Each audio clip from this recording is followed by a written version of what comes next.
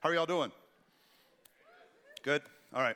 Kind of a bittersweet week. I know there's a lot of angst and anxiety about what happened in Santa Fe. I'm going to address that at the very end of the service today because I do want us to keep our eyes fixed on our mission, especially at a time like this, and not let fear or rage or divisions or ideological warfare distract us at a time like this, because we have a greater mission that I believe is the answer to the problems that we're grieving in the first place. And so I want us to keep talking about Jesus today. We're talking specifically for the next 2 Sundays to graduates. So we've got a lot of graduates in our congregation. A lot of our high school graduates are being honored and recognized in the big sanctuary at Real Church today. So they're not here. Next week, you're going to not just see them here, you're going to hear from some of them on stage with me next Sunday on the 27th. Today, I want to talk about graduation in general. We've got a lot of high school graduates who have really paid the price to get to where they are. You've got a lot of college grads who have probably already walked. If you're a college grad, you're probably already done. Congratulations. We've got some law school grads in the community here at the Story. We've got medical school grads, PhD grads, other kinds of postgraduate degrees. We've got, middle schoolers that have done the hardest thing of all, which is just to get through middle school and survive middle school, and you're on your way to high school, and believe me, in middle schoolers it gets better. And we've got some kindergarten graduates who have done nothing at all to deserve anything. But we honor them anyway for some reason. I don't know why. But we got all kinds of graduates here at the Story. But the truth is, we're not just here to talk about graduations from school. The graduates in our midst are not the only ones who are taking steps forward right now. There are many people here, I would say the majority of people here are or will soon be facing a life-changing decision that means a step in a new direction, or a step up some kind of ladder, or some kind of change in your influence, some kind of promotion, some other kind of graduation. And for whatever reason, we have tons and tons of people who are always moving and shaking and making changes and going forward and aspiring towards some new higher level here at the Story. That's just the fact of the matter. And so I know we've got a ton of people who are facing these decisions right now or soon will, whether it's a promotion at work. Some of you are maybe sick of the job you have and you've kicked around leaving that company and joining a new company, or maybe you wait it out and see if this company learns to appreciate you for the wonder that you are. Like some of you are wondering, well, should I start my own company? We've got a lot of people kicking around that idea. Actually, from the 8:30 and 9:40 services, I had people texting me or seeing me after the service saying, yeah, I'm kicking around the idea of starting my own business. That's awesome. We've got a lot of people who are industrious in that way, entrepreneurial and starting businesses. We've got people that are facing relationship changes and aspiring to different realities in relationships. Maybe you need to break off a bad relationship, but some of you are looking forward to maybe a proposal or a marriage, maybe having kids. We've got all kinds of opportunities that are present in the room right now. People that are considering a move away from this city or to another part of the city, maybe buying a house. All of these decisions are weighty, and they all bring with them some kind of opportunity to increase in terms of influence, to increase in terms of income, to increase in terms of happiness. If any of those breakthroughs describe something you're going through, then I hope this little mini-series of 2 sermons will be for you. Because sometimes, I am afraid, sometimes in churches, preachers like me give people like you the impression that you should not be proud of ambition. You should not be ambitious. You should not, be successful and be a Christian. Like those 2 things don't go hand in hand. Now, there are some churches where they tell you those 2 things only go hand in hand. Like if you're successful, it means God loves you more. I'm not saying that, but I am going to try and bring our ambition out of the shadows, because I think that ambition well placed is a gift from God. And God doesn't want us just sitting around, not working hard and not being ambitious, not wanting the next big thing. God made you that way. The question isn't, do you want the next big thing? The question is, why do you want it? And what will you do with it when you have it? right? And so it's a good thing to be ambitious, and I want to honor that ambition because I believe God made you that way. I think if you want to conceive of God like this, God is the dad at your graduation who yells your name as you cross the stage just to humiliate you, just to embarrass you, because that's how proud he is of your achievements. God wants believers in high places. God wants believers in high places, not just in the church, but in places of influence in the marketplace, places of industry, in the business world, in social circles. God wants believers in high places, places of influence. Imagine what a different city this would be if every single CEO of every major Houston company was sold out for Jesus. Imagine if every single CEO loved with the heart of Jesus. Imagine what a different city we would have. That's exactly what God wants, I believe. And so for the next 2 weeks, we're going to talk about it because these seasons of promotions, these seasons of graduations can be God ordained. Now, they can also be potential pitfalls. So we're going to talk a little bit about knowing the difference between one that's from God and one that could be a pitfall. We're going to talk about having your head on the clouds while keeping your feet on the ground. This is your study guide today. If you want to have this out and ready, you might need it today because I have 7 things I want to share with you today. Don't get scared. You're thinking, usually it's just like 3 or 4 or 5 maybe. That sounds long, 7. Don't worry. I've got a Little League baseball game, a championship game, by the way, to coach at 1 o'clock. So we're going to be in and out today, all right? In and out. But I do have 7 things that I've learned from my own journey about graduating, about being promoted, about aspiring. 7 things I want to share with you, and I want to share them by telling you a story from Matthew chapter 20. It starts in Matthew 20, verse 20. And this story, this little story from Matthew 20, illustrates all 7 of the things that I want to share with you about these seasons of promotion, these seasons of ascending the ladders of your life. The first thing I want to share with you, the number 1 thing, is that your mom will never cut the cord for you. Your mom will never cut the cord for you. Did you just read that with me? I just want to hear you say it. Your mom won't cut the cord for you. All right, so listen. This is from Matthew chapter 20, verse 20. The mother of Zebedee's sons. So this is 2 of Jesus' disciples, James and John. Zebedee was their dad. This is their mom. Jesus called them the sons of thunder, if you know what I'm talking about there. If you want to know why they're called the sons of thunder, I think it's a hilarious reason. You can see me after the service. I don't want to say it now. But I think this is their mom, James and John, dragging them maybe arm in arm, maybe by the ear. I don't know why, I don't know how, but she has them. She's coming to Jesus with them. Kneeling down, she asked a favor of Jesus. What is it that you want? Jesus said. And she said, grant that one of these 2 sons of mine may sit at your right and the other at your left in your kingdom. So the events we're going to read about in Matthew chapter 20 are taking place during a time in which Jesus' star is rising. Jesus is upwardly mobile. At this point in his life, Jesus is a young professional ascending the ranks. At this point, he is more popular, more successful than he's been his whole life. Every town he goes to, he's like the Pope. People are bringing him their babies for him to bless. People are bringing him sick people for him to heal. Like there's over 10,000 people known to have been following Jesus at this point in Matthew 20, at this point in his ministry. And so he is a bona fide celebrity and a success at this point in his ministry. Now, what that means for the 12 disciples is that they too, by proxy, are bona fide celebrities. You know, like they're the entourage. You know, they're the guys that kind of mooch off the real celebrity, but they're there. And this is way better than what they had just months before this when they were nobodies, when they were fishermen barely getting by on the Sea of Galilee. So now they're somebodies. Now they've got a life. Now they've got direction. They've got a future. They've got some promise. And so this is the setting in which this story takes place. And it's in that setting that this mother of these 2 disciples, James and John, brings her sons to Jesus. She drags them, and she asks him to promote her boys to first and second officer in Jesus' kingdom. Now, I don't know if she thought Jesus was like going to have an actual earthly kingdom where he was going to go into Jerusalem and get Rome out, and he was going to be like a warlord, and their sons would be his, first and second in command. Or I don't know if she's talking about a heavenly kingdom. Doesn't really matter. But listen, what you need to know is when you read stories like this in the New Testament, they don't happen out of nowhere. There's always a backstory to how the stuff in the Bible got there. And if you really read this story, it's very clear that one of 2 things happened.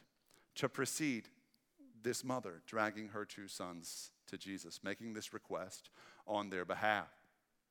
One of two things. Either, and I can't decide which one of these two things is more pathetic, but either it was her idea, and for months she had been just nagging her two boys to, be courageous and step up and go to Jesus and just ask him for that promotion. You deserve it. Look how perfect you are, boys. You deserve it. Like, she's that mom. You know that mom? Just nagging and just pressing and just saying, go do it. And finally, she just ran out of patience. She ran out of time. She said, this is our moment. Just come with me. And she drags them by their ears to Jesus, and she asks for them. That's scenario one. Scenario two may be worse, because it might have been the boys' idea, but they were just too scared to follow through on their own. They thought Jesus would be mad at them, and so they made their mom do it. One of those two things is true about this story. And there's a little hint later that it might have been their idea, and they just wanted their mom to do it. So Jesus, she's a sweet old lady, and Jesus won't get mad at her like he would get mad at them. It's kind of sad, kind of pathetic, because it's pretty clear that either way, these sons of thunder are just boys in men's bodies. They are grown men acting like adolescents. They're grown men with a career now and a future now. They got a Jesus who believes in them and called them, but they're still behaving like the babies they were before Jesus. They're still behaving with no spine, with no vision, no courage. And their mother seems more than happy to oblige, as some mothers are prone to do. Insert your Jewish mother joke here, but it's not just Jewish mothers. Like, it's a lot of mothers that are prone to this sort of thing. Like to overextend and the reach a little bit. Helicopter moms, sort of, who struggle to cut that cord. And what I want to say here at this first point is that every step you take up the ladder, every time you ascend the ranks, every time you make a change for the good, it will always require you to grow up a little bit and cut the cord. And sometimes, not always, but sometimes the one on the end of that cord is your mother, but not always. Sometimes what's on the other end of that cord is an old habit or an old addiction or an old way of wasting time or an old show you watch that does nothing for your soul, or an old way of being or talking about people instead of praying and thinking about big ideas. Like, sometimes you got to cut the cord, but listen, no one will ever do that for you. Your mother or anyone else. You have to be the one to decide those days are over and a new day is coming. And I would rather have that, what will be, than what was. No one will cut the cord for you. Number two, you don't know what you don't know. So stay humble. You don't know what you don't know, so stay humble. This is the next verse in Matthew 20. This is verse 22. You don't know what you're asking, Jesus said to them. You don't know what you're asking, Jesus said to them. Jesus here is not talking to the mother. Even though the mother asked the question, who's he talking to? Them, meaning more than one, probably the two boys. Meaning Jesus knew it was their question all along. They just got their mama to ask it, right? You don't know what you're asking. The problem with the New Testament sometimes is that sometimes the word you means one person. Sometimes the word you means a bunch of people. That's why they should have had y'all in the Bible. Y'all would make the Bible so much clearer. So much clearer. Texans have been right all along, y'all, because Jesus is saying, y'all don't know what y'all are asking. And he's right. Truer words have never been spoken. You don't know what you don't know. Here's the thing, though. During seasons of graduation, if you're graduating or getting promoted now or considering some big step now, hear this. During seasons of great success, we become deluded. We become deluded to believe that because somebody thought we were worthy of graduation, we must be ready for whatever waits for us on the other side of graduation. Because someone believed in me enough to give me this job, I must be ready for this job. It's fascinating how self-deluded we become. I think about coming to Kansas City, coming to Houston from Kansas City almost 4 years ago. In July, it'll be 4 years when Gio and I brought our family from Kansas City here to start something. We didn't know what the name of it was at the time. It became the story. Started from scratch. And we came here so a little arrogant, just a little full of ourselves, because we believed we had the plan. We believed we had the answers. We believed we were ready, because St. Luke's is a church that's known across the whole world in United Methodist circles as being like a beacon church that knows what it's doing. And St. Luke's hired us. They must think we know what we're doing, and ergo, we know what we're doing. But we didn't. We had no idea what we were doing. We were not ready. And when I look back on my early plans and those journals and things that I kept at the time, it is funny, but it's also frightening how close we came to making the worst decisions. You have no idea how close we got to calling this place Theophilus instead of the story. I am not even joking, this close to calling this church Theophilus. Can you ever imagine in 1,000 years inviting your friends to join you at Theophilus? No, you wouldn't even be here if it was called Theophilus.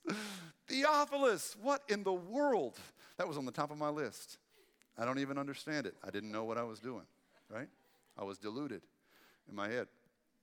Another thing that came to mind is when it came time to start the story, we launched. It's very important to launch well. So when you have the new beginning, you have to start well. It kind of forms the rest of your trajectory as a community.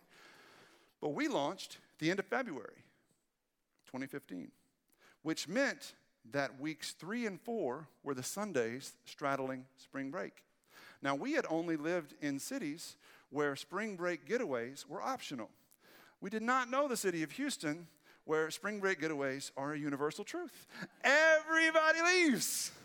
And so week 1, we had like 350 people. It was a great start. Week 2, we had like 250. A little sad, a little less. We were still strong though. 250, that's great. Week 3, the first week of spring break, like 100 people showed up, which is less than we had when we started. And week 4, 100 people showed up again. We panicked, man. We thought it was all over. We had messed up. Nobody likes us. Calling Kansas City to see if our old jobs are still available. But and our kids are showing out today. Y'all should have been here at 9:40. It was great. You just don't know. You just don't know when you're starting a new thing, when you're stepping up on a new level. You just don't know what you don't know. So stay humble. Number 3, just say yes. Just say yes. This is the next verse in that passage. Jesus asked the 2 disciples, can y'all drink the cup I am going to drink? We can, they answered. Can you drink the cup I'm going to drink? We can, they answered. As a general rule, whenever God asks you to do something, it's probably a good idea to say yes. I know there's a lot of skeptics in the room, and I've been there where people say they hear from God, and I think, cuckoo, cuckoo. I think maybe they need a psychiatrist or something. And how do you discern the voice of God from your own ego or from your Bluetooth device? Or how do you know when God is telling you to do things? But I think we kind of know. These guys knew what Jesus was asking them to do because they knew the scriptures, right? So in the Old Testament, anytime a prophetic figure talked about drinking of his cup, he's talking about suffering because prophets suffered for their message. And Jesus is saying, can you drink from the cup I'm going to have to drink from? He's saying, can you suffer? Are you willing to suffer like I'm going to suffer? And to their credit, they don't say no. They say, yes, we can. And then Jesus says, indeed you will in a minute. He says you will. He affirms them, right? But when he asks them that, they say yes with no hesitation. Now, to the skeptics in the room, I want you to challenge your notion that God doesn't speak. I've been where you are, and I've sat where you sit. I'm telling you that God speaks to us, asking us to do things all the time. And he'll do it through your conscience.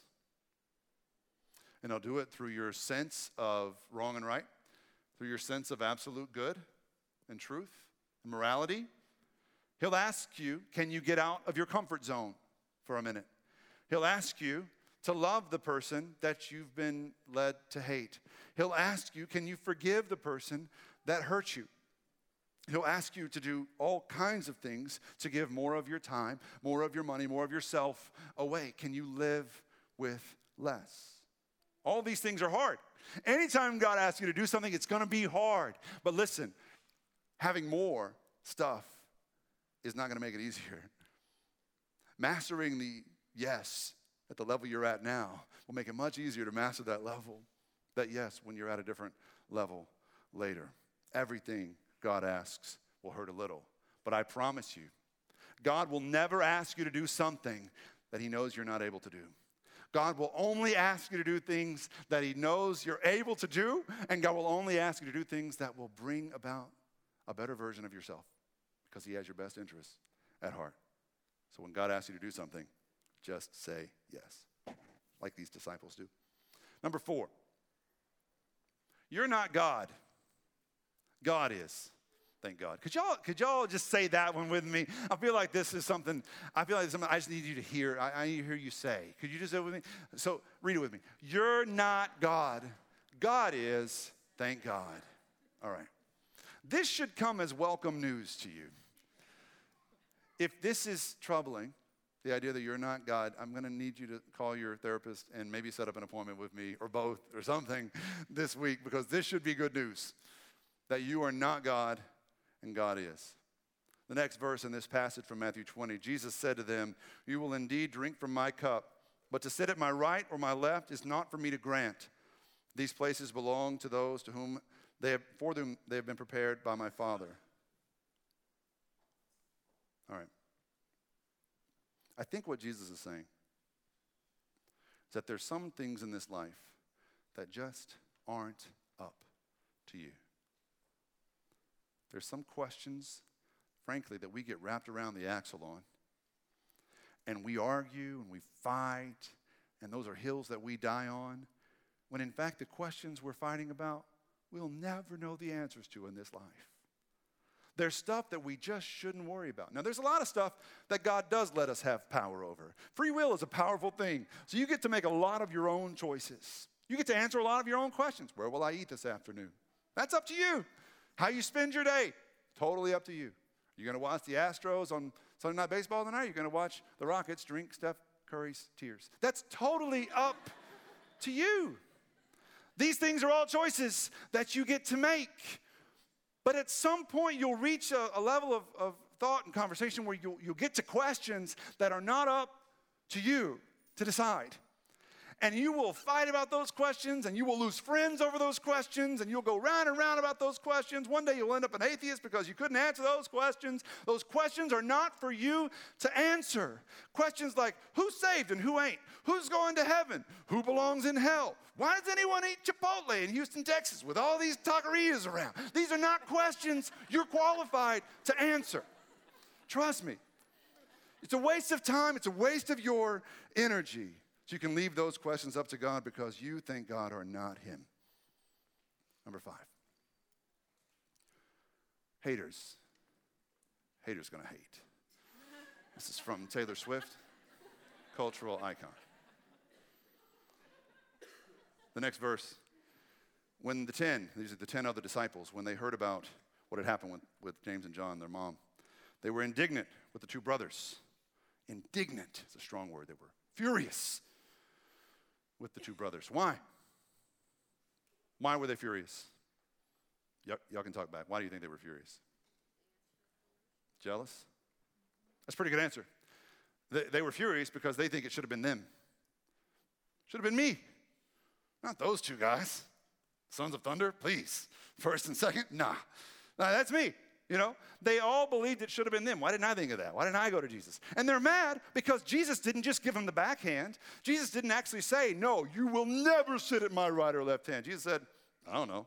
You don't either, you know? And then he said, yeah, you're going to drink from the same cup that I drink from. And he was right, you know. 10 of the 11 disciples, minus Judas, all were killed as martyrs, including these 2, James and John, after Jesus' resurrection. And so it upset the other disciples, because they enjoyed being on the same level of mediocrity together. Mediocrity loves company. And you need to hear me say today that whenever it's time for you to graduate, in any season of life, when it's time for you to aspire, when it's time for you to increase, when it's time for you to move up and go forward and do great things in Jesus' name, for you to to be promoted every time you make a move in the positive direction. There will always be people from your present and your past who are jealous enough to want to hold you back. They might be your friends. They might be your family. They will love their jealousy more than they love you. Sometimes when you're called and on your way toward becoming the person God has called you to be, they will go out of their way to remind you of the person you've always been, the person you used to be. And in that moment, that key moment, you're going to have to decide who will lead home. Will you be the voice that leads your friends and family out of their own mediocrity, or will they be the voices that lead you back to yours? Who will influence whom? Whose voice will be heard? And more importantly, whose voice will you hear? Will you choose to hear their voices telling you who you were, or will you choose to trust God's voice reminding you who you are becoming? It's a critical choice to make whenever you come to one of those crossroads, those graduation points in life. Number 6, everyone is a slave. Choose your master wisely. This is a lesson I've had to learn the hard way again and again. Everyone is a slave, so choose your master wisely. Matthew 20, verses 25 and 26, Jesus called them together and said, "You know that the rulers of the Gentiles," so these are the ungodly people out there, worldly, secular people outside, "you know the rulers of the Gentiles lord it over them, and their high officials exercise authority over them. Not so with you. Instead," Jesus said, "whoever wants to become great among you must be your servant, and whoever wants to be first must be your slave." So, keep in mind, this is all in context of these disciples wanting to be first with Jesus. So this is really talking about people, them serving Jesus, making Jesus their master. Jesus knew everyone is a slave. In fact, he said it point blank, John 8:34, he said, "Everyone who sins is a slave to sin." Everyone has a master. One of my favorite quotes is one that I shared in a devotional that I wrote last year called 40 Days of Doubt. And it's a quote from the brilliant late author David Foster Wallace, who took his own life a few years after delivering this commencement address at Kenyon College. So he said this to a bunch of graduates on their graduation day. He was an atheist, by the way, for most of his life. He said, "In the day-to-day trenches of adult life, there is actually no such thing as atheism. There is no such thing as not worshiping. Everybody worships. The only choice we get is what to worship. And the best reason for choosing a God to worship is that pretty much anything else you worship will eat you alive. If you worship money and things, if they are where you tap real meaning in life, then you will never have enough. Worship your own body and beauty and sexual allure, and you'll always feel ugly. And when time and age start showing, you will die a million deaths before they finally plant you. Worship power," which is what Jesus is afraid the disciples are starting to worship when they want greatness. "Worship power. You'll feel weak and afraid, and you will need ever more power over others to keep the fear at bay. Worship your intellect, being seen as smart. You'll end up feeling stupid, a fraud, always on the verge of being found out, and so on. The insidious thing about these forms of worship is that they are unconscious. They are default settings." What's really interesting to me about this quote and what we're talking about today is that, biblically speaking, worship and service or servanthood are the same word. So the Hebrew word avodah means both worship and service as a slave serves. So those two words, we've separated them out, actually means the same thing. Whenever you worship here on Sunday mornings, this is just practice. Right here is just practice. And when you leave here, you get to decide how you're going to worship, who you're going to serve, who your master will be. And here we try to learn how to put Jesus in that place where he belongs. And so, biblically speaking, worshiping something or someone and being a servant or slave to that something or someone, exactly the same thing. So the obvious question then is, whom will you serve? Who is your master? Or what is your master? Who do you worship, or what do you worship? The disciples wanted greatness. They're on the verge of wanting greatness more than they want Jesus. But Jesus said, listen, boys, I can't make you great the way I can make you great unless you learn to serve me first. Unless you learn to be slaves first. That's the only way this works in my kingdom, he said. And I'm sure in their minds, as many of you might be thinking, how in the world do you serve Jesus today? How do you become a slave to Jesus? Did you just go to church every day of the week? Like that sounds awful. Like how do you be a slave to Jesus? Do you have to be that religious? Do your kids have to be perfect? Do you have to tuck your shirt in every day and wear a belt and a tie? Like what does it mean to serve Jesus as a slave? Luckily for us, Jesus outlines it perfectly, and it's not what you think. He outlines it in the same gospel, Matthew's gospel, just a few chapters later. In Matthew chapter 25, Jesus tells you exactly what it means to serve him and be a slave to him. Jesus says, whenever you give food to someone who's hungry, whenever you give water to someone who's thirsty, whenever you go out of your way to provide for someone who has nothing, whenever you care for someone who's sick, someone no one else wants to touch or be around, whenever you befriend a stranger or an immigrant in your midst, whenever you go and visit the prisoner that everyone else has forgotten because out of sight, out of mind, whatever. Whenever you do to the least of these, you do to Jesus himself. When you become a servant to the least of these, you become a servant to Jesus himself. That's what it means to be a slave of Christ in this world. That's what it means to have Christ and nothing else, no one else as a master over you. To serve someone who is really in need is to serve Jesus himself. Number 7, finally, is if you want to win at anything, you must be willing to give up and lose everything. Jesus continues, whoever wants to be first must be your slave, just as the Son of Man did not come to be served, but to serve and to give his life as a ransom for many. Over the past couple of months, we've had these big consultations with two different firms that are like church expert kinds of firms, and they've come to tell us about ourselves, and that's the reason the coffee's free now and all that, so you have them to thank. We've learned a lot. Mostly we learned a lot about you. I kind of saw this, but I had no idea to the extent, but both of these firms, independently of each other, said the Story Houston draws in such a strong concentration of natural leaders. Leaders, entrepreneurs, people of great influence and social status. You are the people, generally speaking, you are the people your friends follow. And that's why you're always moving and shaking and changing jobs and moving towns and going upward and trying to succeed. And all of that is really good. I think all of that can be God ordained to be ambitious and influential in the city. Just imagine if a whole room full of people like this, and we do this 4 times a day, imagine if we all caught fire for Jesus and all of the circles of influence all saw that in us. Imagine if we just preached and lived and loved like Jesus in our social circles and in our jobs and with our families. Imagine the potential. It's tremendous. But the reason it kind of scares me too and intimidates me a little bit is because I know that at every graduation, at every promotion, at every single step up the ladder, you're not the only one who sees an opportunity. Your enemy does too. At every step. Your enemy sees an opportunity as well. Because if your enemy can lead you to love possessions more than people, just a little bit.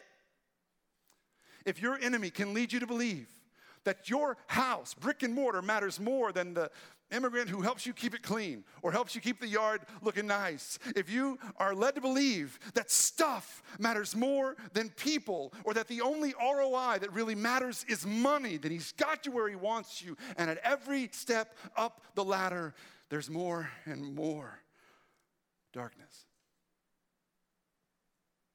and isolation and influence for the enemy. But Jesus gave his life as a ransom for many.